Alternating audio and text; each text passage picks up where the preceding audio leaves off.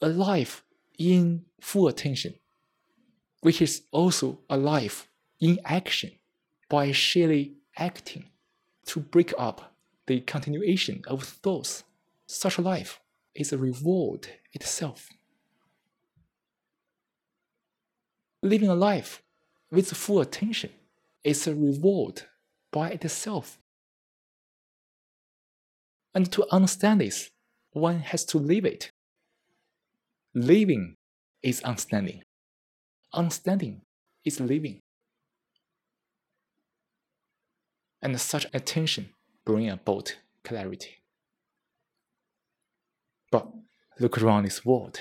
Again, we have to see the practical challenge to live a life with full attention. This world is designed in a way to attract your attention, to drag you into all kinds of concentration. Everybody around you is trying their best to get you into their loop. Living with full attention also means solitude. The mind is alone. So the mind is free from all kinds of influences. And only a mind that is able to shield all kinds of influences can stand alone. And only a mind that stands alone can really live with full attention. In that full attention, the mind is super clear.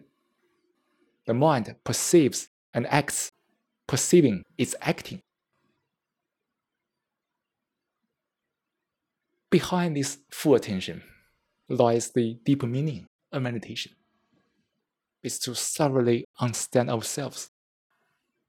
In this whole process, the mind becomes alone. No matter how many people are around you physically, the mind is alone. The mind is independent. And only such a mind is capable of loving, giving care, living with care. Living with full attention is living with care.